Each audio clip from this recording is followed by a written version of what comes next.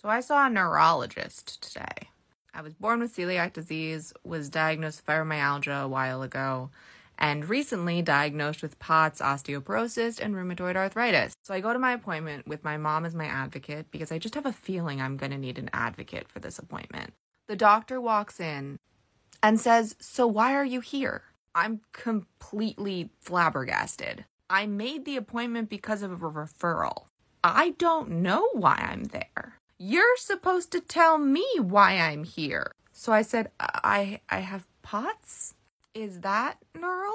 And she basically says, no, that's cardio. I'm going to give you a referral. And then I say, well, I have headaches too. And she's like, okay, I'm going to give you Cunol 10 and an MRI. And I think you should take this other drug. Well, is it gluten-free? Of course, all drugs are gluten-free. I'm so sick of educating doctors on the fact that no, not all drugs are gluten-free. In fact, most drugs aren't. So I get home and my mom calls her doctor friend, who is the first person who diagnosed me with POTS. And when my mom told her friend that the doctor had asked me what was wrong with me and why I was there, and then tried to send me to cardiology, she basically lost it.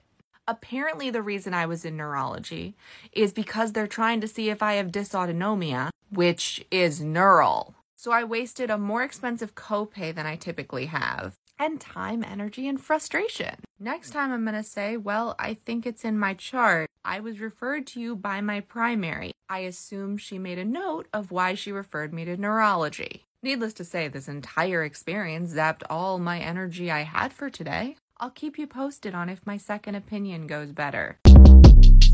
Shortcast Club.